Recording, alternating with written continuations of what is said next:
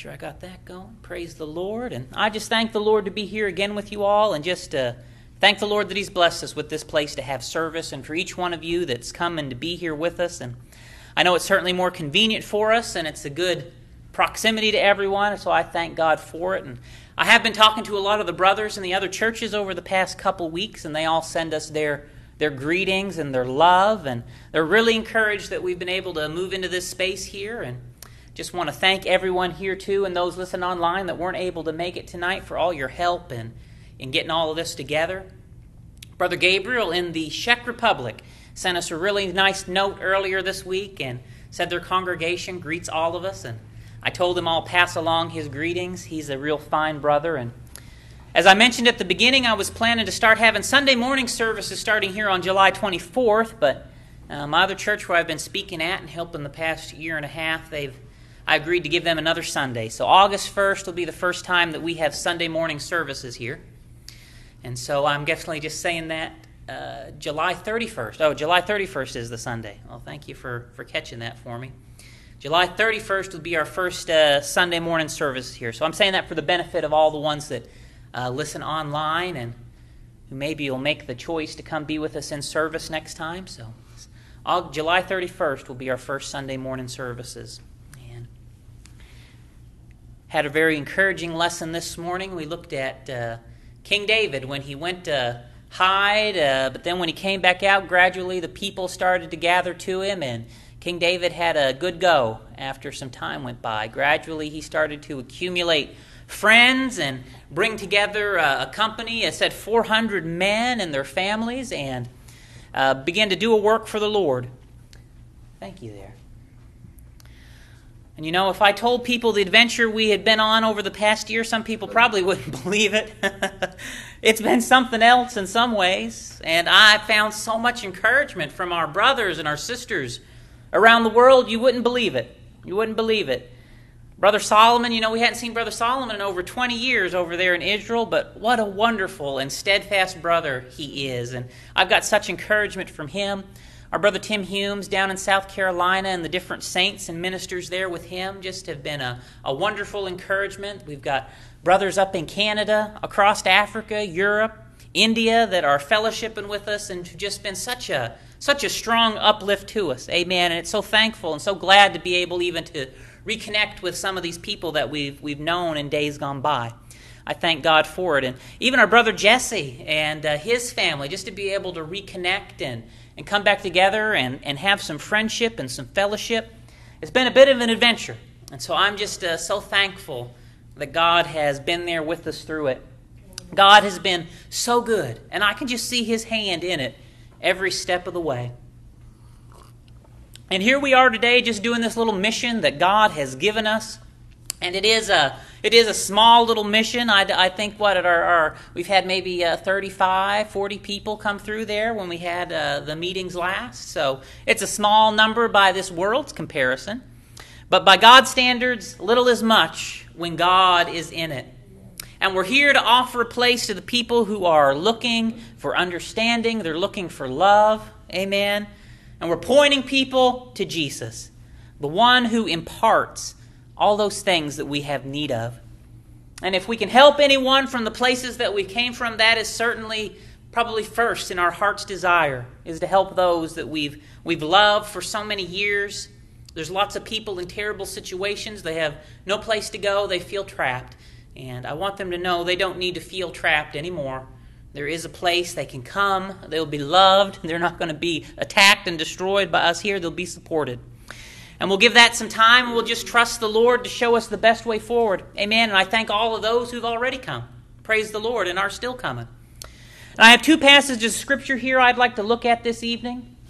The first one is Matthew chapter 13, and if you want to turn there, we'll read that and get started with this message. Matthew chapter 13, starting in verse 1. The same day Jesus went out of the house and sat by the seaside. And a great multitude were gathered together unto him, so that he went into a ship and sat. And the whole multitude stood on the shore, and he spake many things unto them in parables, saying, Behold, a sower went forth to sow. And when he sowed, some seeds fell by the wayside, and fowls came and devoured them up. Some fell on stony places where they had not much earth, and forthwith they sprung up because they had no deepness of earth. And when the sun was up, they were scorched, and because they had no root, they withered away. And some fell among thorns, and the thorns sprung up and choked them. But others fell into good ground and brought forth fruit, some 100-fold, some 60-fold, and some 30-fold. Who hath an ear to hear, let him hear. Let us pray. Heavenly Father, Lord, we love you. We worship you, Lord. We thank you for every good thing you've done for us. Lord, when we were without, you provided. When we were lost, you found us. When we need understanding, you give us your wisdom. Lord, today as we look at your word, I pray, give us wisdom. Help us see the pattern you laid out in your word. Give us knowledge and guidance by your Spirit to lay hold of the plow and sow the field. Strengthen us for the task that lies ahead, and let us be encouraged by the confidence we can place in your word. In Jesus Christ's name we pray. Amen, amen.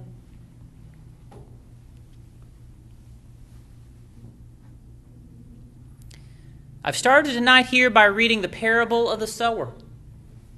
And this is a very well-known parable of Jesus.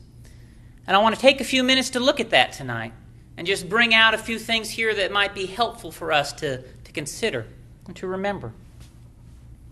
Now, I'm a person who, when it comes to doing the work of the Lord, I always look to the Scripture for inspiration and guidance. I'm a firm believer that we need to be led by the Scripture. And when we're led by the Scripture, that really is the same thing as being led by the Spirit. Jesus said, "The words I speak, they are spirit and they are truth." And the guidance and instruction we can read in the Scripture has flowed to us from the Spirit of God. When Jesus told the apostles that the Spirit would come unto them, he said it would bring to their remembrance all the things he had already said and taught them. And he said the Spirit would not speak of himself, but would speak of the things of Christ. And they let us know that part of the way the Holy Spirit would lead us would be to guide us into an understanding of the Scripture. And it's always good to remember that the Scripture is inspired and it comes from the Spirit of God. And it's one of the chief ways that the Spirit of God speaks to us is through the Scripture. And people who lose sight of that, they start to get unmoored from Scripture. They're no longer anchored to the Bible. And they'll say that they're led by the Spirit sometimes, but the truth is, whatever spirit they're following, it often will lead them in a way that's contrary to what the Bible says to do. And when they insist that they're led by the Spirit, yet what they're doing is contrary to the Bible, we can be sure it is not the Spirit of God that inspires them to go in such a way, because God will not contradict himself. And I never want to get into a condition where I'm following something that's taking me in a way that's contrary to what is written in Scriptures. But sadly, that's a condition that many people have fallen into tonight. And I'm thankful that we have the Word of God to look to. And that's why I'm looking at this parable tonight, because I want the Word of God to set my expectations. And I want to look to the Scripture for inspiration about how to go about the Lord's work. Now, Jesus, he often spoke to his listeners in parables. He gave them stories and examples. And those stories had morals and principles behind them. And as we read these parables, I'm sure that we've all heard men come up with some pretty elaborate things to explain to us what these parables mean. But the thing is, Jesus told us himself the meaning of this parable that we're reading tonight. It's not something we have to guess at. Jesus interpreted this for us himself. And if we just jump down to verse 18, Jesus will tell us exactly what this parable means that we've read. So let me jump down to verse 18, and we'll just read the interpretation of the parable according to Jesus, the creator of the parable. Verse 18, he says, "Hear ye therefore the parable of the sower. When anyone heareth the word of the kingdom, and understandeth it not, then cometh the wicked one, and catcheth away that which was sown in his heart. This is he which received the seed by the wayside. But he that received the seed in the stony place, the same is he that heareth the word, and anon with joy receiveth it. Yet he hath not root in himself, but dureth for a while. But when tribulation or persecution ariseth because of the word, by and by he is offended. He also that received the seed among the thorns is he that heareth the word, and the care of this world, and the deceitfulness of riches choke the word, and he becometh unfruitful. But he that received seed into the good ground is he that heareth the word, and understandeth it, which also beareth fruit, and bringeth forth fruit, some 100-fold, some 60, some 30. Amen. So in these few words, Jesus shares with us the meaning of this parable. And today we're starting to do some planning. We're throwing out some seeds, some words, some understanding, and we're going to see what it produces. And this parable gives us some important things to take into account. The first thing to notice is this parable is talking about a sower, a farmer, someone who's going out into a field and throwing seed on the ground. And that seed lands on different kinds of soil. And the different types of soil represents the hearts of people. You see that in verse 19. It's the hearts of people.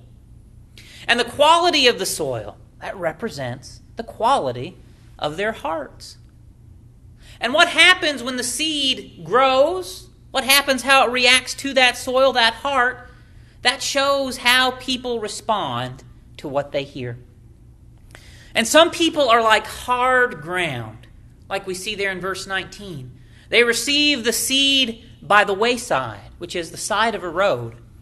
It doesn't really land on soil at all. It lands on a place where it is impossible to grow. Paths and roads, they're all trampled down, and it's a place that's already been walked over a whole lot, a well-trod-out path. They've been walked on a lot, you might say it that way. And when the seed lands in that place that's been walked on a whole lot and trampled down and the ground is hard, it's very hard for a seed to take root in ground like that. And if seeds lay around very long without taking root, some bird or some creature is going to come along, it's going to grab that seed, and it's going to carry it away. And this lets us know that you can throw seeds of the word of truth on the ground, and sometimes nothing will happen. Nothing will penetrate the surface. The ground is too hard. The heart is too hard. Nothing can take root. No matter how right you are, no matter how truthful you are, no matter how powerful that word is that you share, no matter what, nothing can penetrate that hard ground. That ground's already been trampled over far too much. And oftentimes people will get into that condition by some deep bitterness, some deep cynicism, some factors that have come along in their life through situations, through events that have transpired, and cause them to be so hard-hearted towards true words that they've shut themselves off from anything that you might have to say. And that's a very sad condition when the word of truth can no longer penetrate a person's heart. But I'm afraid I know a whole lot of people who fit into that category. And when they hear the word of truth and it fails to penetrate their heart, some creature will come along and devour and carry off that seed and will sweep it clean away from them. And in this parable, Jesus is making sure we understand that there are people like that.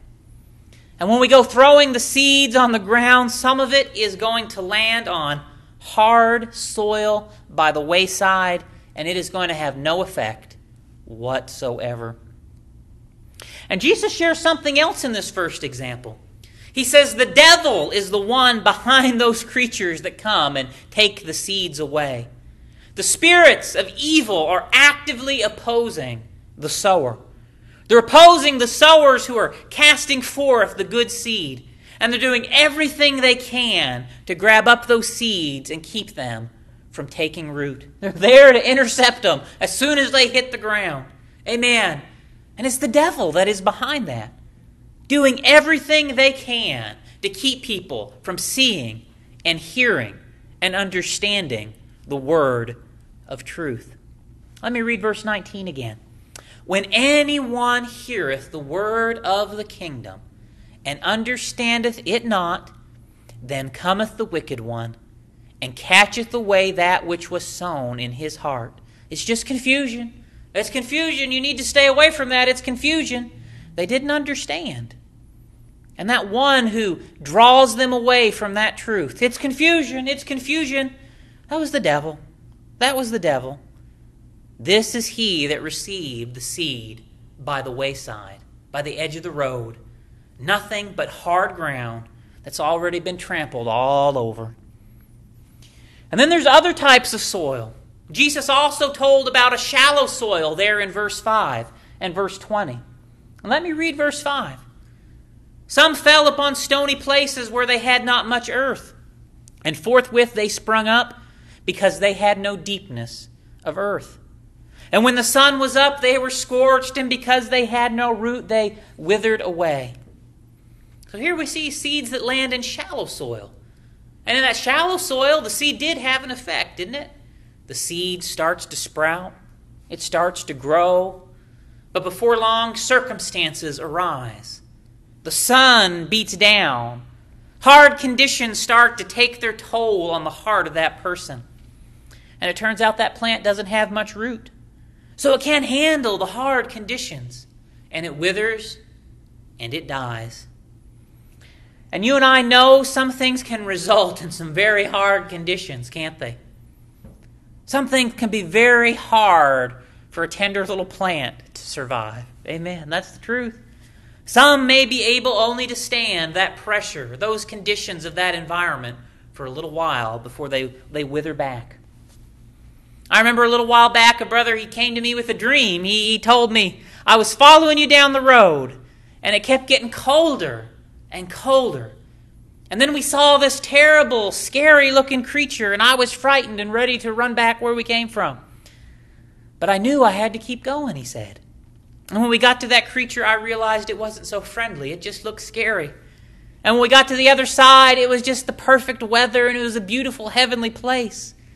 In that dream, he was able to keep going through, and he could overcome his fears and push through that cold and all those fears and come out on the other side and realize what wonderful thing was on the other side. But you know, not everyone's able to do that. For some, the cold and those fears are so strong that they wither and they die. And that shallow soil, it could be compared in a way to shallow faith. At the start, the plant can look promising. That person can really seem to have been affected by the word. Jesus said there in verse 20, they received the word of truth with joy. They were overjoyed when they first understood that word that was spoken to them. But as time goes by and the persecutions and the suffering come, their plant withers and it dies. They just can't stand up against the pressure of their environment. And so they give up. You know, I can think of another person, a wonderful brother. I loved him. I love him still. I preached one time Isaiah 53, and afterwards he comes to me and he tells me, I never heard anyone preach salvation that way before. I never understood salvation and grace of God until you preached it there. And that poor man had sat in that church for nearly 30 years. And no one in 30 years had explained to him the plan of salvation. But time went by and persecution came, and before the truth could bring forth much in his life in that way, he withered and he died. And back he went. Back he went. That's another type of case that can happen to the seed that is sowed. Let's read here how Jesus explained it again in verse 20. But he that receiveth the seed into the stony places, the same is he that heareth the word, and anon with joy receiveth it. That man was very happy to hear and understand that Jesus died for his sins so he could go free, that he didn't need to live out his life as some kind of a monk trying to earn his salvation. Verse 21, yet he had no root in himself, but dureth for a while. For when tribulation or persecution ariseth because of the word, by and by he is offended. When the pressure arose, that man went right back under those cruel enforcers who teach him and the others that they're saved by their works and by their knowledge, and not solely by Jesus Christ. Amen.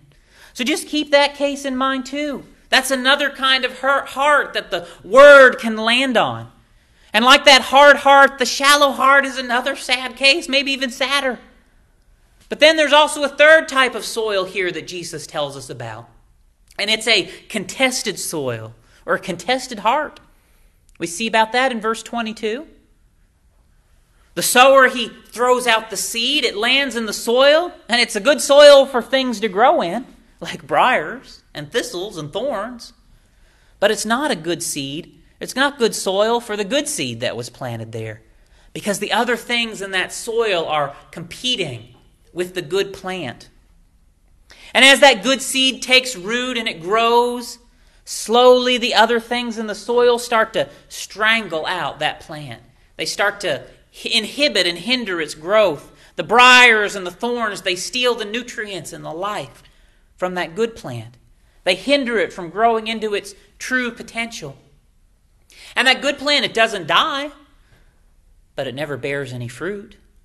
It never comes to a maturity. It stays in a permanently stunted condition. That's what the thorns and the briars do. Never any fruit grows on it. And I can think of quite a few cases like that too. Souls who've heard the good word of God and the truth of God's saving grace, and it took root in their hearts. But today they're sitting in the midst of thorns and briars, thistles and weeds of all kinds, and it has stunted their growth. Let me read verse 70. And some fell among thorns, and thorns sprung up and choked them. And jumping down to verse 22, Jesus' explanation, he also that receives seed among the thorns is he that heareth the word, and the care of this world and the deceitfulness of riches choke the word, and he becometh unfruitful. So maybe he was fruitful for a time. It's not exactly clear. But somewhere along the way, obstacles get in the way that hinder this plant from continuing to produce any fruit. And Jesus tells us this example represents people who are burdened down by things that hinder their growth. Materialism is one of those things, the lust for riches, which is really an unhealthy desire for the things of this world. That's a common thing that chokes out the growth of many people. But the first thorn bush that Jesus mentioned there are the cares of this world. The cares of this world. And there are a lot of cares that will hinder people from growing into their full potential in Christ. Popularity, caring about what other people think. Caring about friendships and relationships and the benefits that will be lost by walking down that road. The pressures and the cares of such things can become a hindrance. What will people think? What will people say? Isn't Jesus? Wasn't what he says good enough? Isn't what Jesus said enough? Why do we need to worry when other people are telling us things that are contrary to what Jesus said? Amen? I'm happy to take him at his word. I'm happy to have his approval rather than the approval of man. The pressures and cares for those kind of things and what others think can become a hindrance. And those obstacles and those hindrances, they'll take their toll like a bad weed. They'll suck the nutrients from the soil. They'll overtake our heart, our good soil, and more and more and more of those nutrients end up getting sucked up by those weeds and thorns. And gradually, the good plant has its growth stunted. And people can get all kinds of things in their life, all kinds of attachments, all kinds of cares and concerns and worries that will hinder them from being fruitful. They can get around all kinds of people who will heap all kinds of things on them that weigh them down. And there are many, many things that fall up under those two categories. The cares of this world and the deceitfulness of riches. But the end result of those thorns and briars is that the plant cannot produce any fruit. They are fruitless. That's what life is like when you're living in a briar patch. I know a lot of people who are living in a briar patch tonight. There's not hardly a lick of fruit on a whole bunch of the plants in that briar patch. And they are at risk of withering and dying. And here, before I go any further, just let me talk about this fruit for another minute. Because again, we've heard people come up with all kinds of things trying to tell us what this fruit is. And there's a whole lot of people today that are deceived thinking they have fruit, but they've been lied to about what the fruit is. And they've been heaping up the thing that God's not looking for and utterly neglecting what He is. Amen. And if you read this parable carefully and Jesus' explanation carefully, you'll find that every part of this parable He explains to us except one part. There's one thing in this parable He never explained to us. He never explained what the fruit actually is here in this parable. Nowhere in here does Jesus say the fruit is this or the fruit is that. He tells us how it's grown by hearing and understanding, but He does not actually say what the fruit is. The hearing and the understanding is not the fruit. That is clear from this parable. The hearing is the planting, the understanding is the growing, but the fruit is something else. And the fruit is the whole point of this parable. Not the hearing, not the understanding, but the fruit that comes as a result. You can hear all you want, you can understand all you want, but if there is no fruit at the end, we put ourselves in the category to be thrown into the fire and burnt when the end of the day comes. Amen. And so it can leave us wondering then, what is this fruit? What is this fruit that Jesus is talking about? And there's different ways we can understand what this fruit is. And one way is just to use our common sense. Fruit is a seed, right? If I plant a peach tree, it's going to grow fruit. And the fruit will be peaches. And in that peach will be a peach pit, right? And that's a peach seed. And that seed and that peach is the same thing that planted that tree to begin with, right? So in one sense, the fruit is the same thing as the seed which was planted in the beginning. It's the same thing. So you can say the fruit should match the seed you planted. And if we plant the gospel, the fruit should be the fruit of the gospel. And if I teach maybe the Sermon on the Mount, I plant what Jesus taught there, then it should produce something in that soil that looks like the Sermon on the Mount, right? If we preach the gospel, the seed is planted, it will be the gospel seed. Maybe I'll say it like this. If I preach Jesus Christ, and if we preach Jesus Christ and we plant Jesus Christ as that seed, the fruit should look like Jesus Christ. When we preach the gospel, that's exactly what we're doing. If I plant the love of God, the fruit should also be the love of God. If I plant the peace of God, the fruit should be the peace of God. And all those things that we're planting, all those things are pointing people to Jesus. That's what we should be planting, because He's the way to salvation. He's the truth you need to believe, and He's the life you need to pattern yourself after. And if I teach those things and plant those things, then that is the fruit that should grow. It should produce lives that are patterned after Jesus. You reap what you sow. You grow what you plant. And so that's one simple, common sense way just to understand some of the things about what this fruit is. But there's another way we can understand what the fruit is too. And it's even better than reasoning with our common sense, which is truthfully most all I ever heard anybody do when they explain what the fruit was. There is another parable where Jesus talks about the vine and the fruit that grows on it. And in John 14, Jesus says, I am the vine and you are the branches, and if you abide in me, you will produce much fruit. Fruit. The fruit in that parable is the point of it as well.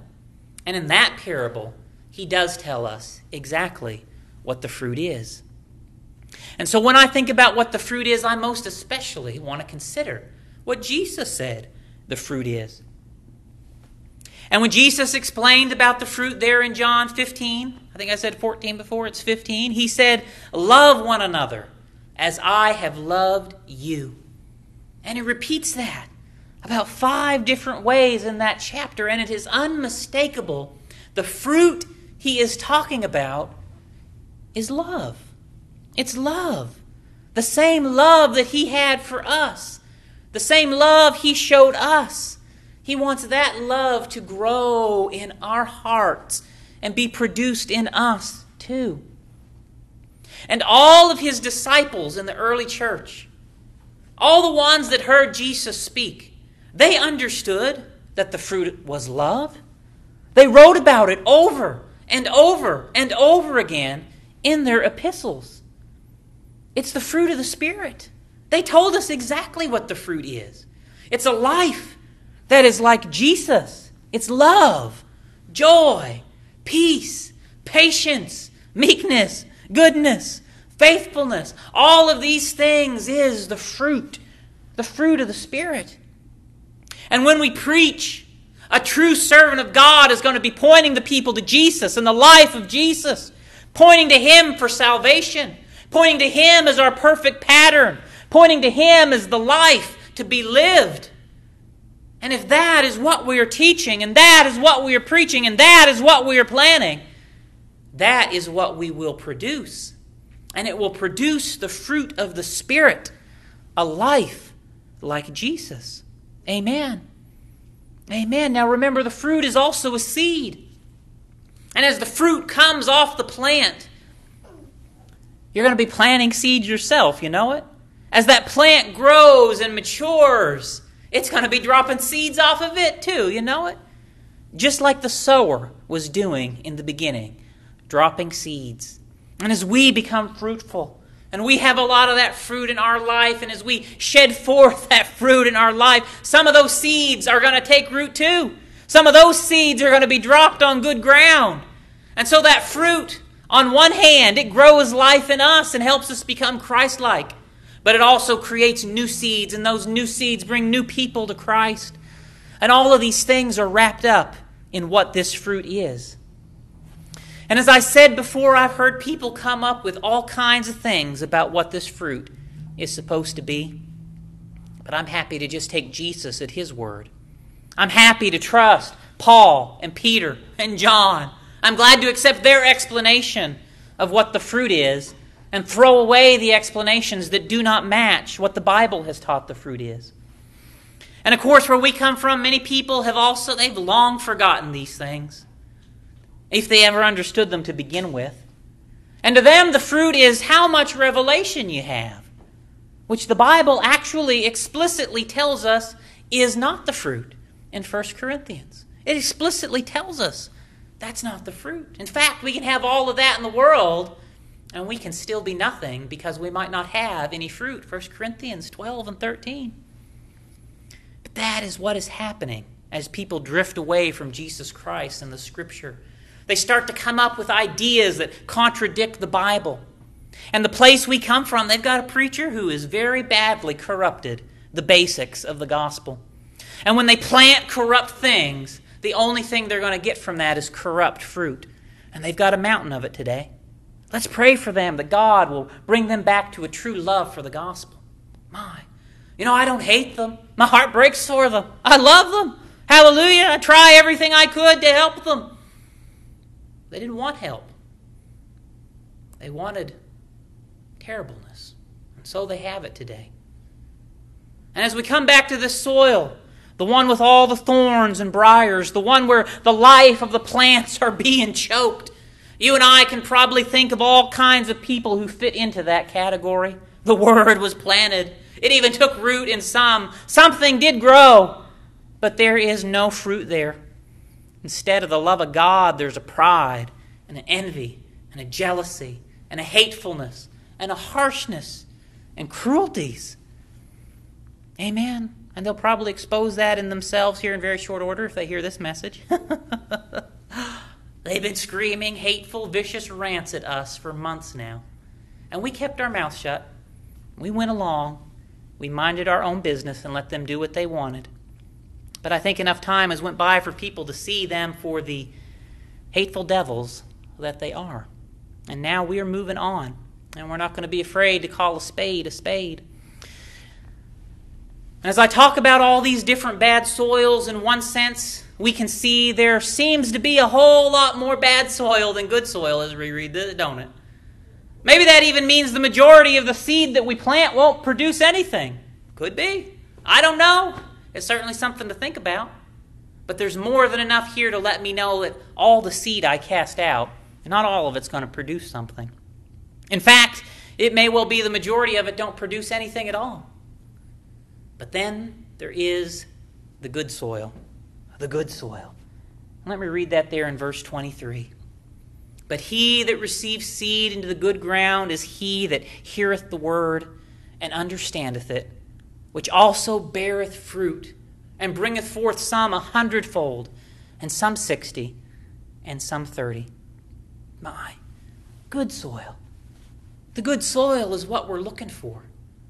The good soil, Jesus has told us, that is when someone hears and understands. Amen.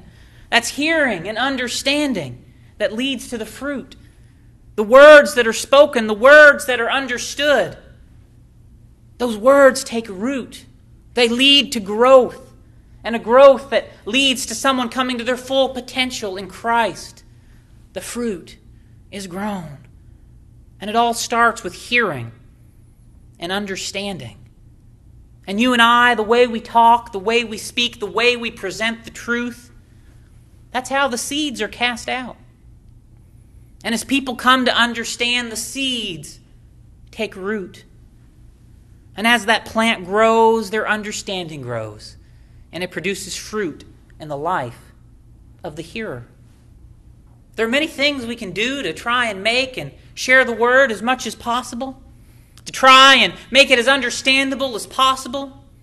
But ultimately, whether it grows or not, whether it produces fruit or not, is going to entirely depend on the soil where that word lands. It is hearts, it's lives, where the Spirit of the Lord is free to lead and guide. Is it that kind of life? Is it landing on lives that are free to follow the Lord, where the Lord rules and reigns? Is it hearts that are interested in hearing and understanding? Or is it hearts that are going to be choked off by briars and weeds and hindrances? I don't know. But I do know this. When the seed lands on the ground, it is going to reveal what kind of soil is beneath it. What happens with that seed is going to prove whether it has landed on good ground or bad ground. When we are confronted with the truth of God's word, when we're confronted with the reality of facts and circumstances, when we hear the gospel preached to us, and that word lands on our hearts, it is going to reveal what kind of a heart that we have. Is the heart so hard that the truth of the gospel can't even penetrate it? Or will the hearer begin to listen and understand and let the word of truth take root? And taking time to understand what you hear, that is what let the root grow. Will you take time to understand? Or will you let the devil come and drag that seed away, like the first type of soil? Will you understand, or will you allow yourself to be confused and lose your opportunity? Oftentimes, some understanding takes a little effort on our part, especially when things are a little deep or a little complex.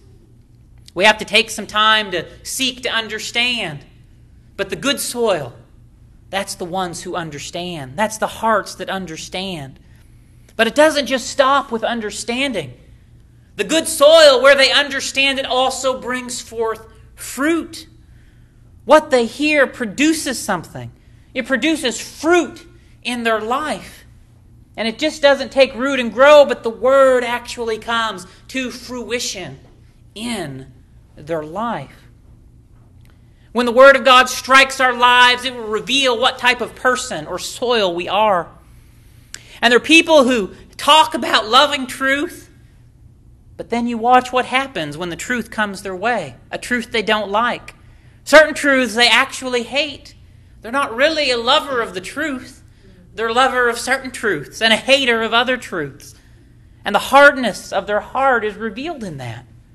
Some people hear the truth and they'll rejoice, but then they wither when the pressure comes and you never see them again. It's revealed that they were choked out by weeds of cares and concerns and desires. When we cast out the seed, you and I don't know what ground it's going to land on. It takes time to watch the results.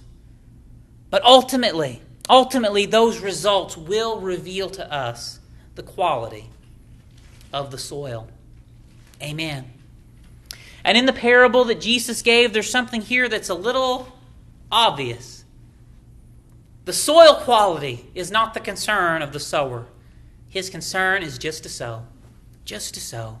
He's throwing seed everywhere he can. He's trying to reach as many as possible. And that's the truth with us. We're sending out seed in every direction. We're not concerned with the quality of the soil that we're sowing on. We're just making sure we sow. And then we'll wait and see what the results are. And as I sow, I want to look at Scripture.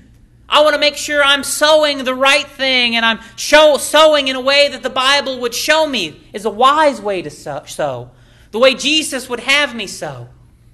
And one thing I do here see is that Jesus communicates to us we should certainly be sowing. And not just throwing out any kind of seed, but there's actually a specific seed here he's talking about sowing, isn't he? And maybe it's not perfectly clear here in Matthew, but if you went over to Mark 4 and 14, there it's recorded very plainly what this seed is that's being sown. Mark 4 and 14, the sower soweth the word. The word. And that's not just any word. That's the same word that is mentioned in John 1:1. In the beginning was the Word. It's that word. It's that word that we're sowing. The Scripture tells us that word was made flesh and dwelt among us. That word was the light of men. That word was Jesus Christ, the chief cornerstone, the foundation upon which everything we teach is built on. The one in whom we have all faith. And when we sow the word, it is all going to come back and point to Him. Because if it don't, we're not actually sowing the word. We're sowing something else. Amen.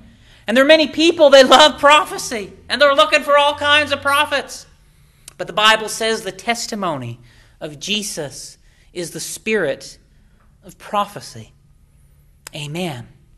And God's servants, the ones who are sowing the word, the ones who are sowing the good seed, they're the people who are going to be preaching a message that brings the people to Jesus, that keeps Jesus front and center, that draws people into a closer relationship with Him.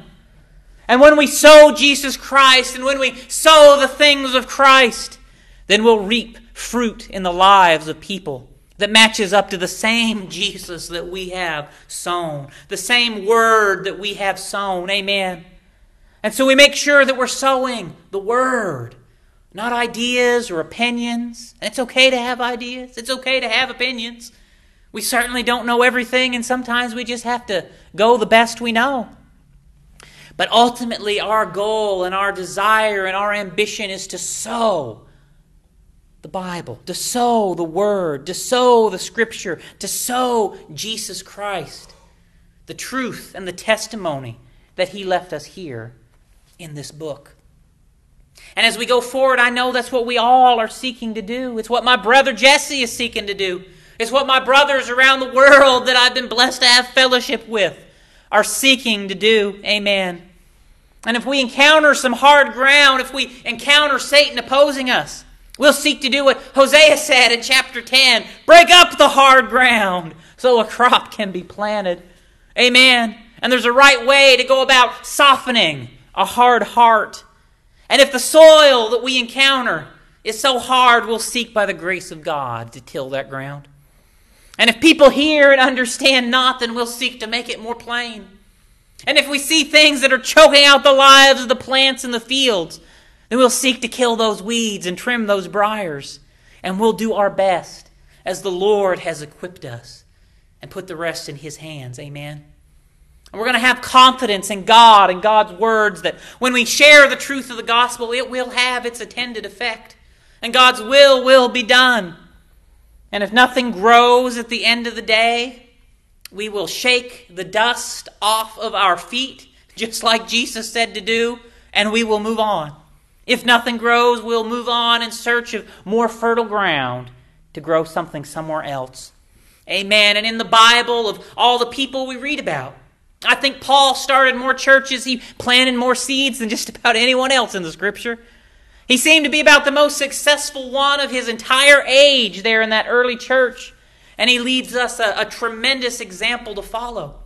And he recorded in the Scripture all kinds of wisdom about sowing the Word of God. Hallelujah. And we can see that once he got going, Paul had a method, didn't he? He had a method. Whenever he started his new churches, he tended to open them up literally next door to the synagogue he had just been thrown out of. And praise the Lord, there is wisdom in that. And he never stayed too long in the same town. If nothing was growing, he moved along to the next. And if things grew, he stayed and helped get the congregation healthy, and then he moved on too. And the results varied. He went to a lot of places, a lot of towns, a lot of cities. In some towns, he just got a small number. In other towns, he converted the whole town, it seems like. Praise the Lord. He was out to win souls for Christ. He was out to sow the Word of God, the good news of the gospel. And the places that we come from, they've abandoned doing that a long time ago. Over 50 years ago, they quit sowing the gospel. They've been saying Jesus is coming next year for 50 years in a row. And Jesus might be coming next year. But they were lying, they said, at the last 50. Obviously, they had no idea what they were talking about. Amen? And there's no time to share the gospel anymore, they would say. That was their conclusion. We got to get ready for the rapture. So they don't even bother to share the gospel with anybody. They didn't even bother to preach it to us growing up. And in the meantime, 2 whole generations came. And they've been utterly neglected in the instruction of the gospel. Amen. They stopped sharing the gospel with the lost. They stopped serving meat in due season. They stopped being faithful stewards. They sat down and they buried themselves, and they've slowly been withering and dying away. They say we're in the hour of harvest and it would be foolish to sow fields. I heard them preach that in the platform.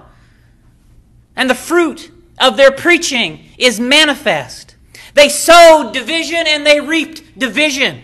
They sowed the things of man and they have reaped the things of man. They have sowed doomsday and now the doom is upon them. Amen. They may very well end up reaping it all in themselves. Amen. They preach doom and God has sent them one to bring them doom. Mark my word, it's coming for them. Amen. Run for your lives. Run for your lives. Amen. And then they use their view of predestination to justify themselves. Well, if they were chosen, they would come to God. If they were chosen, they would come and stay. They're not of us, or they wouldn't have left. My, what utter foolishness. What utter destruction and corruption of the Word of God that they undertook. They found so many reasons to justify their utter disobedience to Jesus Christ and His Word. They've disobeyed the Great Commission. They disobeyed the command to make disciples of all men. They failed to plant the good seed that they were instructed to plant. Amen. And the hour is coming when the axe will be laid to the root of the tree. Is that not Scripture? The hour is coming when men will answer for their corruption and for their wickedness and for their disobedience. They're going to have to stand before their Maker and explain themselves one of these days. Every tongue will confess. And every one that knows that they've lied and deceived and connived and plotted and destroyed the innocent, they know what they've done. And they will answer for it. Not to me, but to God. To God. Amen. But as for me, I want to look to Scripture. I want to see how the Bible would inspire me to be. And turn with me over to 1 Corinthians 1 and 9. And there's one short passage there I read, and I will close looking at that. Paul planted a lot of seed successfully. He dedicated his life to it. And it's a good thing when we dedicate our life to sowing the good seed. Amen. And God bless each of my brothers who's dedicated their life to that cause. Because it's not an easy task. It's a high calling. James said, "Be not many preachers, because the preachers have the greater responsibility." And we read here in 1 Corinthians, Paul says some things here that really challenge a preacher. Things that challenge me. I'm sure things that challenge any servant of God that would read these things. Paul sets a very, very high bar. And let me read it here because these are scriptures I seek to follow after. 1 Corinthians 9, starting in verse 19. I'll just read a little bit of it. "For though I be free from all men, yet have I made myself servant unto all, that I might gain the more. And unto the Jews I became as a Jew, that I might gain the Jew. To them that are under the law as under the law, that I might gain them that are under the law. To them that are without the law as without the law, being not without the law to God, but under the law of Christ, that I might gain them that are without the law. To the weak became I as weak, that I may gain the weak. I am made all things to all men, that I might by all means save some. And this I do for the gospel's sake, that I might be a partaker thereof with you." My. You know where we come from? Absolutely no one believes those verses. Absolutely no one practices those verses. Certainly in ministry. The only person in my whole life I ever even heard preach those verses was myself. Amen. The truth is, we neglected most of the Bible where we came from. And the parts that didn't fit with the character they wanted us to live by, they just left out. But Paul here, he's talking about sowing seed. He's talking about winning souls to Christ. He's talking about converting people to the right path and the right walk, to salvation in Jesus Christ. And he starts out there in verse 19 by saying he has a great freedom given to him by Jesus Christ. We have liberty in Christ, a freedom all of us has. But Paul tells us there that he willingly sacrifices that freedom to win people to Christ. And that's something he does, as we see in the last verse I read, because he has a love in his heart. No greater love hath the man than this, that he lay down his life for his friends. And there are more than one way to lay down our life. You know that? Sometimes we lay down our life by sacrificing parts of it for a greater good, a greater cause. Sometimes we sacrifice things that are our right and our freedom in order to advance the gospel. Sometimes we put ourselves at the tip of the spear to take the persecution and to take the attacks of the enemy. Amen. We sacrifice ourselves because we love others and we want them to hear and to see and to know the truth. Amen. But going back, sometimes we take things that are our right and our freedom and we sacrifice it because we love others. And that's exactly what Paul is talking about. He's talking about a sacrificial love. And if you think about it, that is the fruit of the Spirit, isn't it? Paul is a fruitful plant. And the fruit in his life, this sacrificial love, is pushing him and leading him to win ever more souls to Christ. And he talks about the way he sacrifices and practices this sacrificial love here in these verses. Let me read verse 20 again. "And unto the Jews I became as a Jew, that I might gain the Jews." And that word gain, that's the same word Jesus uses for conversion, for converting. Amen. "And unto the Jews I became as a Jew, that I might gain the Jews. To them that are under the law, as under the law, that I might gain them that are under the law." When Paul was trying to convert the law keepers, he behaved as if he was under the law himself, so he could open that door so he could have that conversation.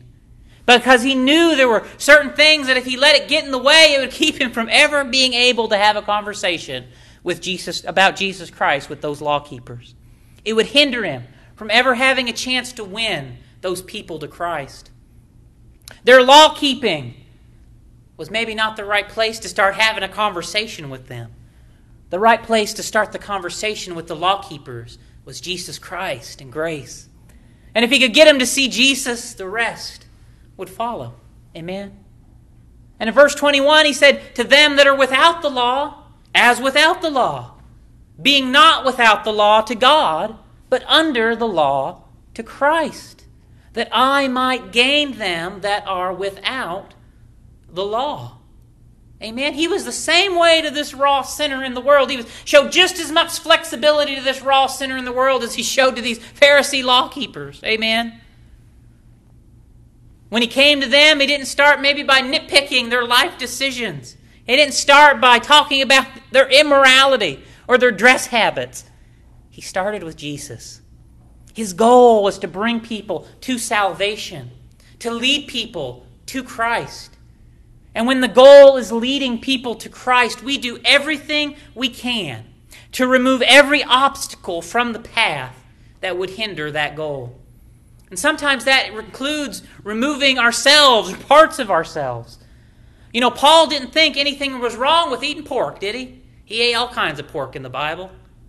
But when he was around the Jews, he wasn't eating no pork. That's what I read these verses telling me. Amen? He wasn't going to let that hinder his opportunity to speak to those people. And when he went to the world, he knew all this immorality was a sin.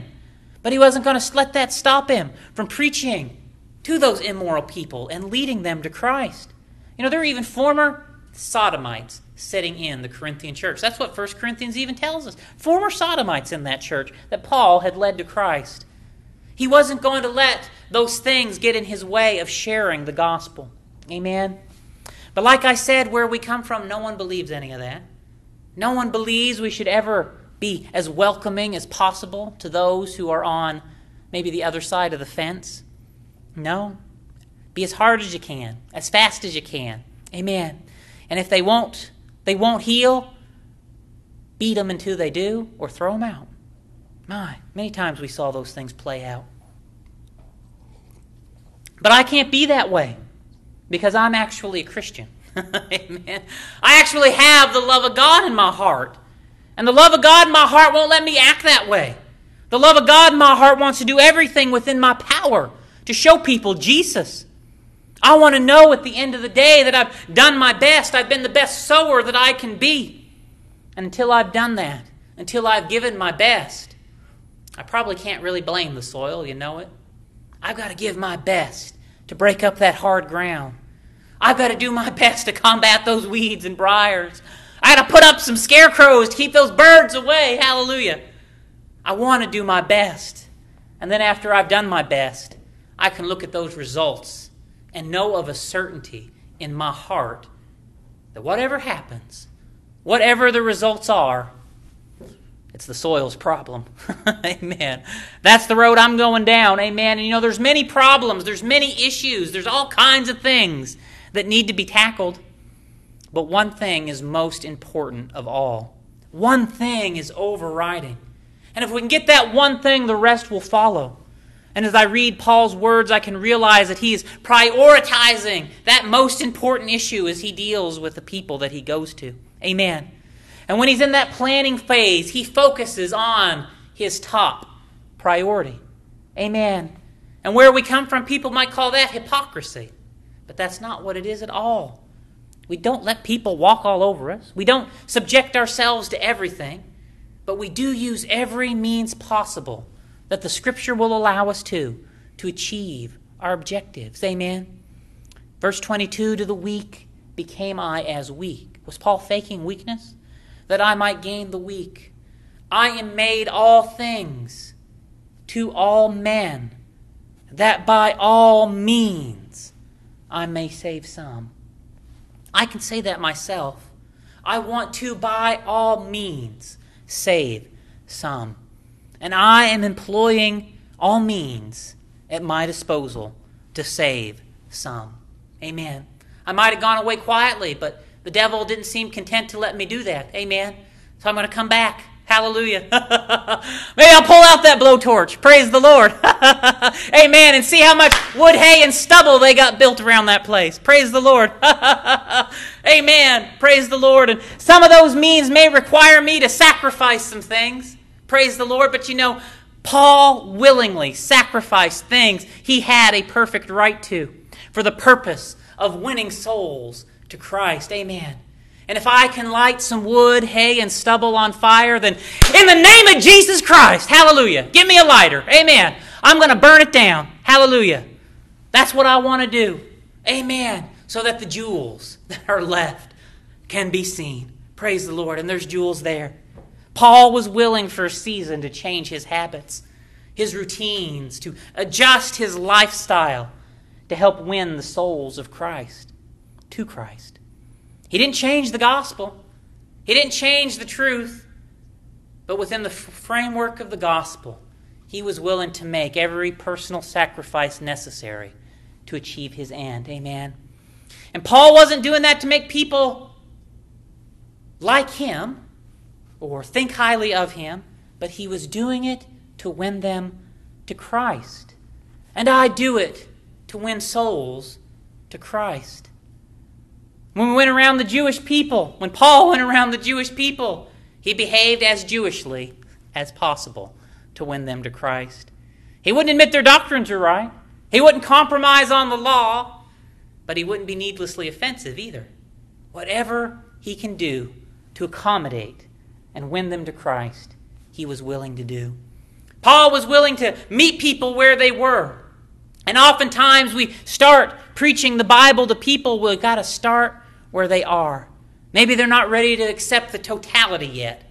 So maybe sometimes it's just a little bit at a time. And these verses here, they also let me know that people are different. And different types of people take different types of approaches. And tailoring our message to the specific crowd that we're sowing the seed to. That's an important thing to do also. Amen. How we come to a subject, how we approach things matters. And to be effective, different groups will require different approaches. Amen. Another thing I see in Paul's word is that the gospel's for everyone. It's for everyone. And everyone deserves our best effort. The gospel is for the Pharisee. The gospel is for the Jew. The gospel is for those under the law. And it's for the world. And it's for the lawless. And it's for the ones outside of all of the things that we would think of. All the different categories of people, it's for them. Amen. And each of them is worthy of us making our best effort to sow the seed in the best way that we can and follow Paul's example to win them to Christ. Praise the Lord. We could even look to Jesus Christ for his perfect example. We can see how he approached the down and out. You take the woman at the well, right? She had 5 different lovers. And Jesus took a certain approach with her, didn't he? When he came to her. And then we also see Jesus took another approach when he came to the Pharisees and the law keepers. Nicodemus is a great example of them. And the way he approached them was entirely different because they were 2 very different people living 2 very different kinds of lives. But Jesus loved them both. Jesus loved Nicodemus just as much as he loved the woman at the well. And he met both of them where they were at. And with both of them, he was seeking to reveal himself to them as their Messiah, their Savior. Both of them, he took a different approach, but the end of it was for them to look at him and realize, you are the Messiah. You are my Savior. Amen. Different paths, but he led them to the same point. On both sides, there's people you'll never convince. There's stony ground. There's gardens full of thorns and briars. There's shallow soil. There's people who can't see beyond their prideful faith and their own abilities. There are people who are so in love with their sins, they'll never let go of them. There's bad ground that nothing we plant will ever grow on. Amen. But as sowers, our job is to cast forth the word. There is a methodology. There is a right attitude to have. And there's a right and a wise way to approach things. And I hope you can see that's what I'm seeking to do in my approach. I'm seeking to do the very best that I know how. God can save anyone. He can save a woman at a well who had 5 different lovers. He can save the homosexuals that were sitting in the Corinthian church. And he could save the cold, harsh-hearted, proud-hearted Pharisee, Saul of Tarsus even. My, he can change them. He can put a love in their heart. Amen. You know, when I think of the Apostle Paul, I think that is maybe perhaps why he especially loved the Pharisees, because once upon a time, Paul had been a Pharisee himself. And he uniquely understood their situation. Amen. And he wanted so much for them to see what he had found himself. Freedom and love and salvation in Jesus Christ. Amen. Let me read this one more time before I close in prayer. 1 Corinthians 9:19, for though I be free from all men, yet have I made myself servant unto all, that I might gain the more. And unto the Jews I became as a Jew, that I might gain the Jews. To them that are under the law, as under the law, that I might gain them that are under the law. To them that are without the law, as without the law, being not without the law to God, but under the law to Christ, that I might gain them that are without the law. To the weak became I as weak, that I might gain the weak. I am made all things to all men, that I might by all means save some. And this I do for the gospel's sake, that I might be partaker thereof with you. Bringing people to Christ takes crossing barriers and boundaries. And sometimes those boundaries, those barriers, they're man-made. Maybe ones we've even erected ourselves. Some people have pet issues, pet problems. We can be tempted to try and tackle that really glaring thing as soon as we run into them. But when we let the love of God guide our path and let His wisdom show us the best way forward, we can often realize and see that their pet problem, that one that is so glaring to us, is just a symptom of a much bigger problem. And what they really need is Jesus. And if we'll focus on planting Jesus and the things of Christ, in time, those difficult things can be tackled and dealt with. Amen. So I hope, if nothing else, I've shared with you how I'm looking at these things and the Scriptures, the way they've inspired me. And I hope and pray that maybe it's shed a little light and helped some of you here tonight. So let me close here in prayer. Heavenly Father, Lord, I thank you for being so good to us. Lord, I pray you for taking these few words that are spoken tonight, and Lord, let them be strength to us.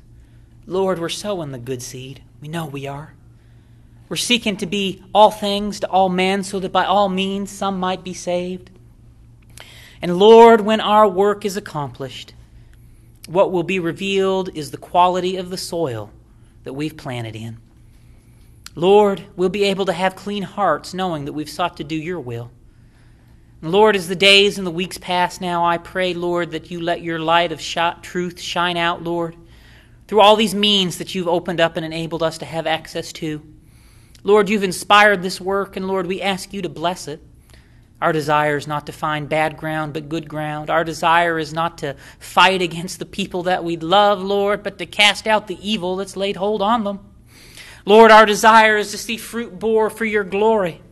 So, Lord, help us to be fruitful in our lives and bless our efforts to sow the truth of your word to the lives of others around us. Let it be now. In the name of Jesus Christ, I pray. Amen. Amen. Praise the Lord. Well, you are all dismissed tonight. God bless you all.